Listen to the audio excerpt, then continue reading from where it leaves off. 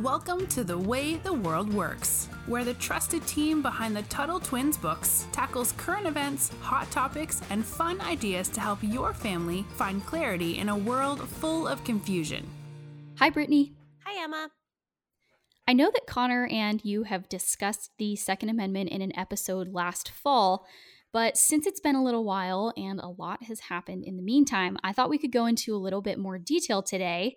And I say this especially since we just had a really high-profile self-defense case that involved the Second Amendment that was decided in court yesterday. And I say yesterday at the time of us recording this, which, as you guys know, is a little bit ahead of when they're released.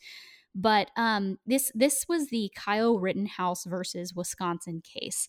And if you've heard of this at all, this is going to be a little bit of familiar recap, but I just want to give a quick explainer of super, super basic level what happened. Kyle Rittenhouse was a 17-year-old at the time who was in Kenosha, Wisconsin during some extremely violent and damaging riots last summer.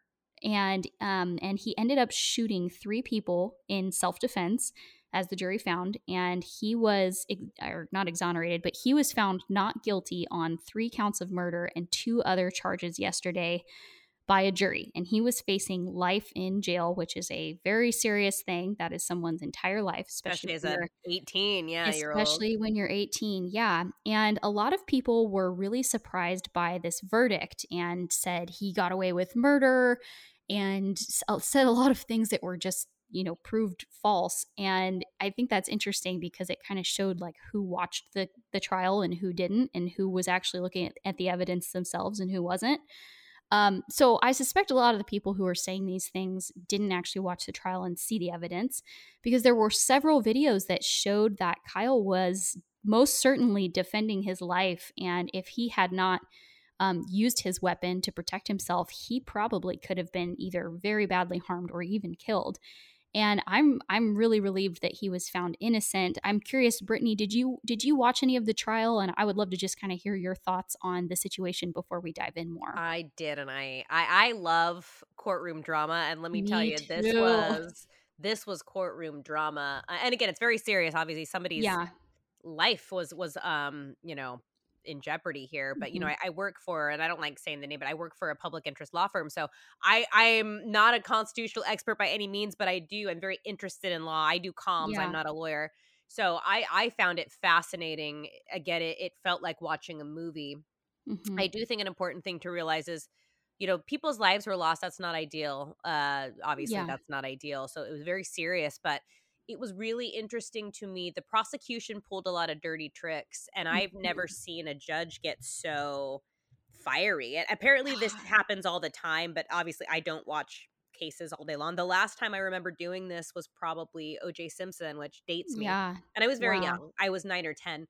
But that was a famous case from back in the day. We won't get into that. But, I've never seen a judge tell a prosecutor off like this. So it was very interesting to watch. So I was following it pretty closely. Yes. And we're actually recording 2 episodes on that kind of touch on the Kyle Rittenhouse stuff. And in the next one, which will be on the presumption of innocence, we're going to talk a little bit about why the judge went off so much on that prosecutor, which I'm really excited. So stay tuned for that. But yeah, the way that I looked at this entire case was this kid was defending himself. And it was very interesting to me that the media just immediately jumped in and started painting him as a white supremacist and as this horrible person. There was this rumor going around that he shot 3 black people. Well, that's what I was just going to bring up. It's funny to me. Nobody even knew the details of the case. We were so ready to say that this was a white nationalist shooting, black people, that people actually believed that until the trial went on air. Yeah, it's true. A lot of people believe that. And even now that the trial is done, there are still people that believe that. Like, I was on Twitter, big mistake yesterday.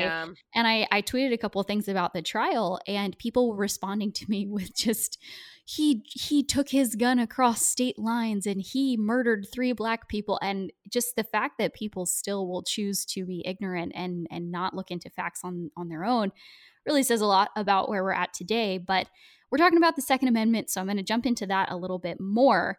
we're the only country on earth that has a constitutional guarantee that citizens have the right to own guns. And that's obviously the Second Amendment.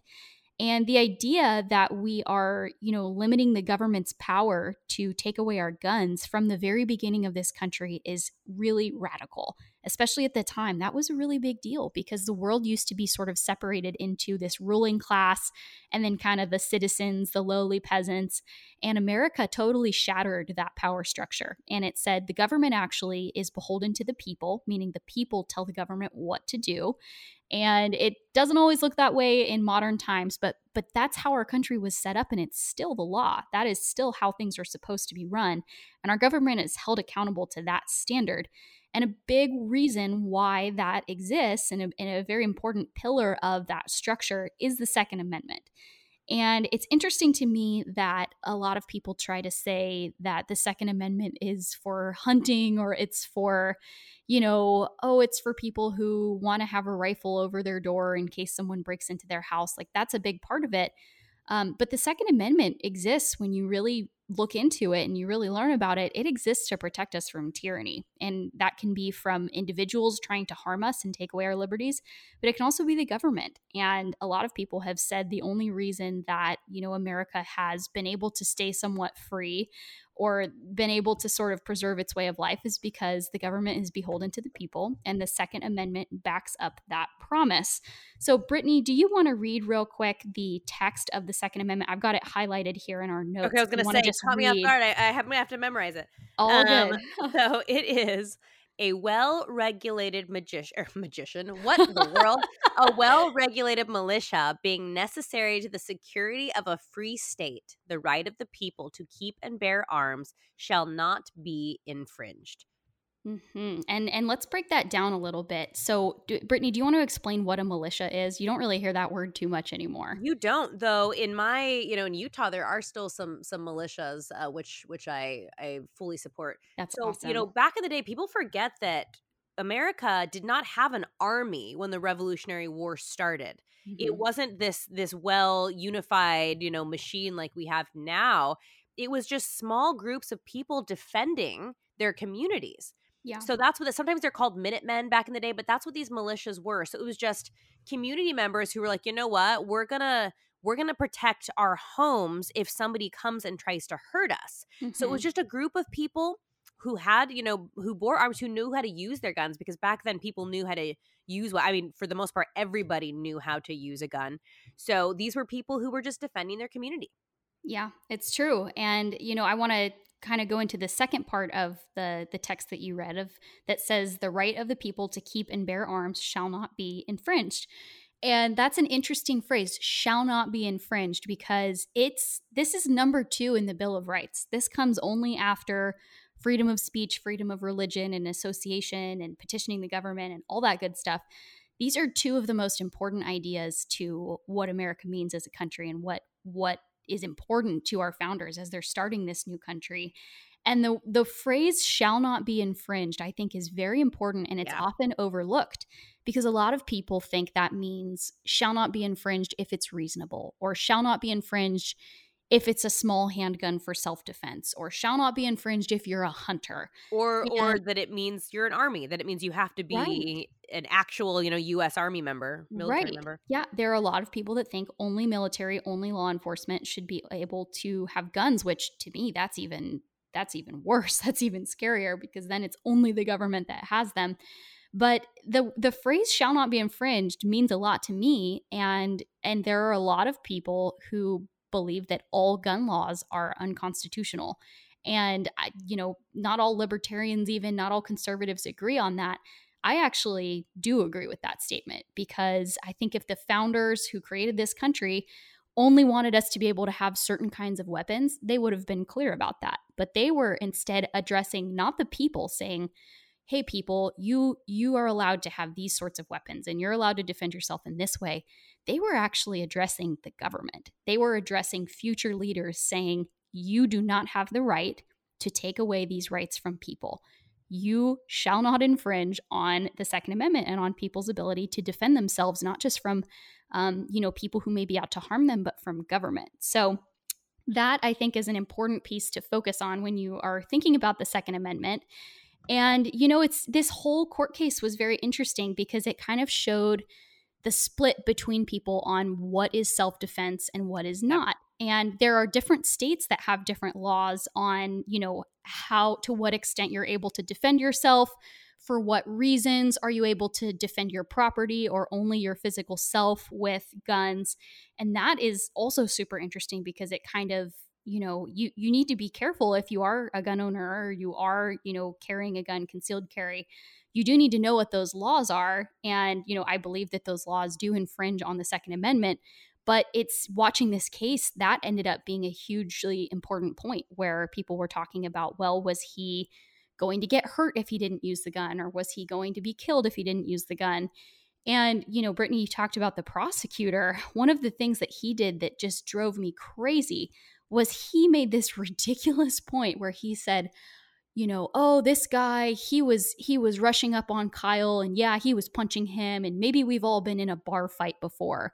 And he goes, oh, yeah, Kyle brought a gun to a bar fight and that he's not allowed to do that with self-defense. And that is just the most absurd thing I've ever heard. Like this kid was literally getting attacked. Sorry? Did you see it on Facebook, this thread? No, I didn't. Oh, okay. I saw one on Facebook. Just curious. Oh, yeah. No, I was actually watching the trial when he said that, the live stream, and my jaw just dropped. I was like, I cannot believe that a lawyer who should know these rules is actually saying this. But Brittany, I don't know if you have a take on sort of like what the Second Amendment means to you. I'm not sure if you're, if you're into guns or you own them or what, and you don't even have to tell us. But I know for me as a woman, it really does make me feel a lot safer knowing that I have the right to own a gun. I have the right to protect myself if someone were to attack me. I hope that never happens. Yes. And I hope I never have to use it truly for anything except target practice. But it means so much to me that I live in a country where I am able to take accountability for my own safety and take that into my own hands and learn how to protect myself. That is just, it's something that I don't take for granted. And that's why when stuff comes up about the Second Amendment, I get so fired up. Is as a woman, biologically, I am not as strong as a man. I can't fight a man who is trying to attack me, but I can most certainly use the tools available to me to make sure that I'm safe. And in a free country, we do have this tension between liberty and safety. And because we are a free country, I love that I have the ability to exercise that right. So, Brittany, I don't know if you have anything to add there. Yeah, so I don't own guns mostly because I don't know enough about like using them to feel comfortable having one. Because I think it's a very big responsibility having a gun. But I'm a huge supporter of them, and I agree with you. As a woman, I think it makes sense to keep one. But not only that, there might be a time when we have to take up arms. This protection exists sometimes for us against the government too, if they ever turn on us. And we've seen this happen in foreign countries before. So I think it's really important. And I think, it goes back to the non-aggression principle. You're peaceful until somebody crosses that line and threatens your life. And then you have the right to use just force against them. So those are my only closing thoughts. Yeah, for sure. And, it's, if you say something like, if we ever have to take up arms against the government, people are going to think you're crazy. People will think that you are a domestic terrorist, which, that's a conversation for another day. But the fact is, there have been times in American history where that has been necessary. And I mean, that is how American history began, was people were being abused by the government and they took up arms and they said, no more. This is the last straw for me. You cannot infringe on my life this way. And if you were to say that today as a possibility, people would freak out and they would say you're a crazy person, you're a conspiracy theorist, but it's not.